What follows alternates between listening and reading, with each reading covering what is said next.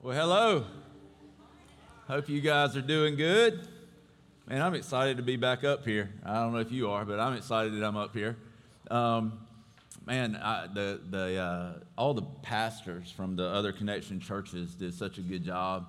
I'm thankful for them. Jordan also, who stepped in and spoke, preached for us one Sunday. I thought they did such a great job where we saw several salvations, just incredible things. It's really such a blessing to see what God has done in and through them through the years. And it's almost, for some of them, it's kind of like watching your children grow up. It's just really cool to see how they've grown and matured over the years. And so I appreciate them, but I'm glad they're gone so that I can be back up here. I really am excited. I didn't hardly sleep last night. I was so excited. So excited, in fact, I almost cut my throat shaving this morning. So if I pass out, I probably bled out, just so you know. It will not stop bleeding. So anyway, has nothing to do with anything. But I am excited, if I haven't said that already, to be here. So today, we're going to get into this series called Until Every Person Knows. If you've been around, you know this is really our vision statement, and it comes straight out of the Bible. It comes out of Habakkuk 2:14, where God tells us that it is going to happen where the earth is filled with the knowledge of God's glory as the waters cover the sea. And so when we look at that, we know that there will be that day when the knowledge of God fills the earth. The glory of God already fills the earth, but the knowledge of his glory and the knowledge of who he is what we're working towards. And until every person knows, we know that our job's not done.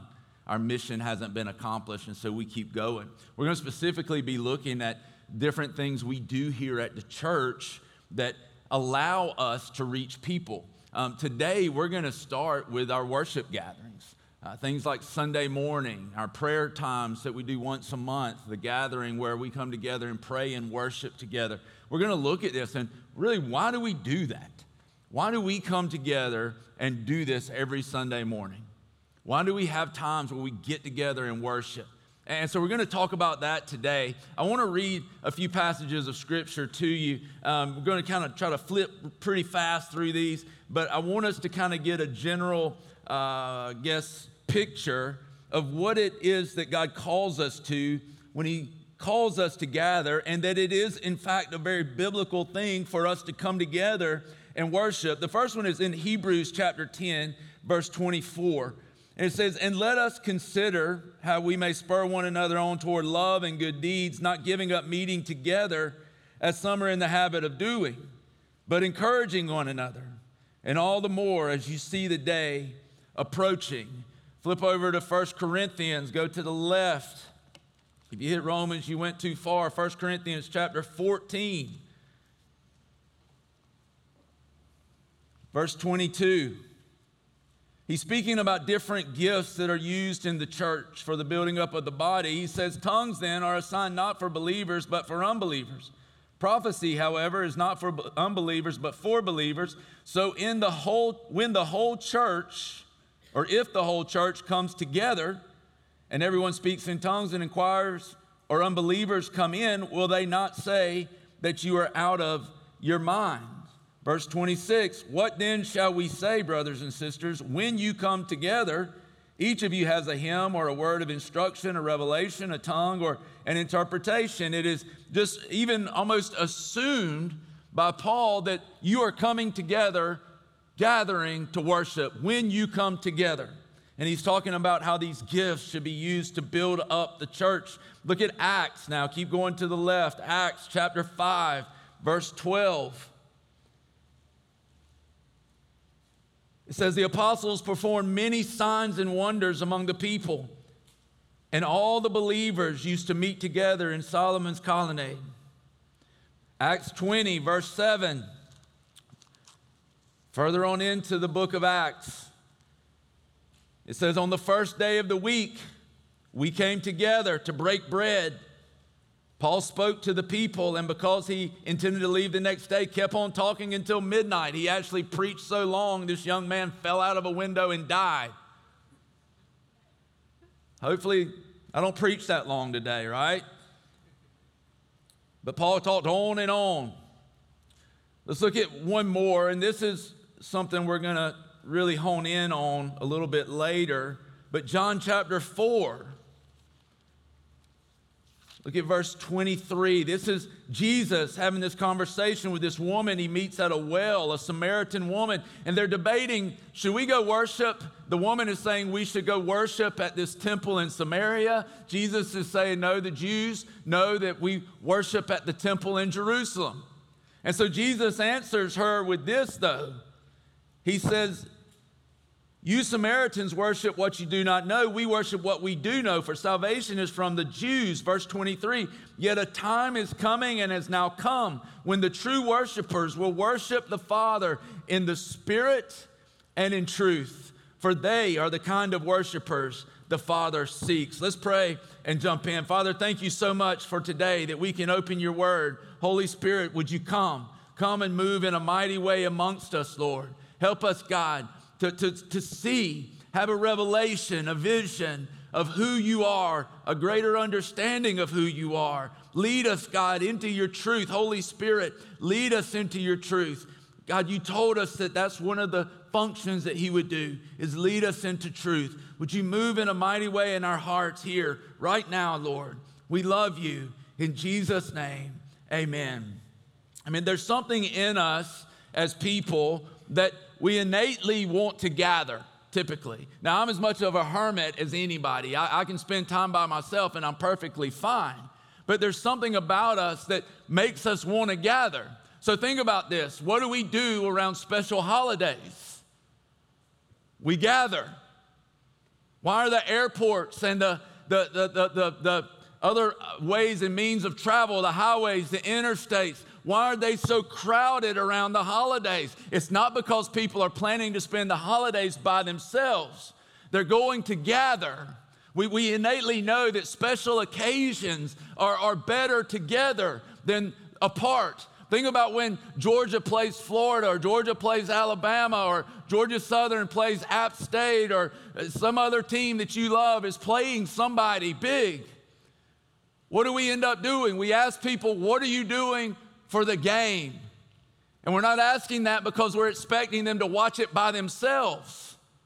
We're asking that because we know that people are going to be gathering. And for some of us, we're asking it because we haven't been invited anywhere, right? But what are you doing? What are you doing for the game? We come together, we gather. It's better together to cheer for our team. Even watching movies, it's better to watch it together. We learn this, we see this, it's innately in us. And the reason it's in us is because God has put it in us. He put it in our hearts that we are meant for community. We're meant to be together. We are meant to gather. Even when we look at the first church in the book of Acts, even in that first group and gathering, before the Holy Spirit came, there were 120 gathered, waiting on Jesus. The Holy Spirit came. They continued to gather. Acts 4:32 tells us that they were all of one accord. They would gather consistently. You go and look at Acts chapter 4. They were all of one heart, one accord. They were gathering together. Acts 5:12, as we see, they were gathering at Solomon's Colonnade. Listen, and it wasn't just from house to house. It was from house to house. But there was a large group of believers in Jerusalem from the very beginning who were gathering together for worship. Here's the interesting thing about this.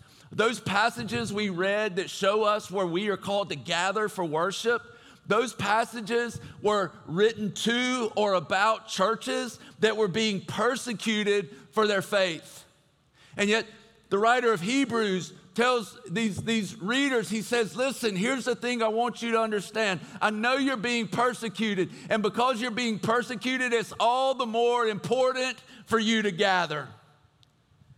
He's telling them you got to come together, not because it's a legalistic thing, but because it's what fills your heart. It's what fuels your spirit. It's what rekindles the flame inside of you. You need to gather. We see it all throughout Scripture. The question I would ask then, if this was so important that persecuted churches, and even today around the world, there are people who risk their lives to gather. If this is so important, why is it so negotiable or negligible for us? Why has it become something that we're pretty flippant about? I think this is the problem. This is the problem. I believe this, that we have religious ritual and lifeless legalism. We have allowed those things to diminish the church and its gatherings to a marred form of godliness without power. Religious ritual, just going through the rituals, the routine. A routine is great when it comes to school and we have some structure. But when this just becomes about showing up, we've got a problem. Religious ritual, lifeless legalism. I'm just going to do good because that's what God expects of me. But it's lifeless. It gives no energy. It gives no life. And it's diminished the church. It's diminished our gatherings to this just sort of form of godliness. It looks godly, but where's the power?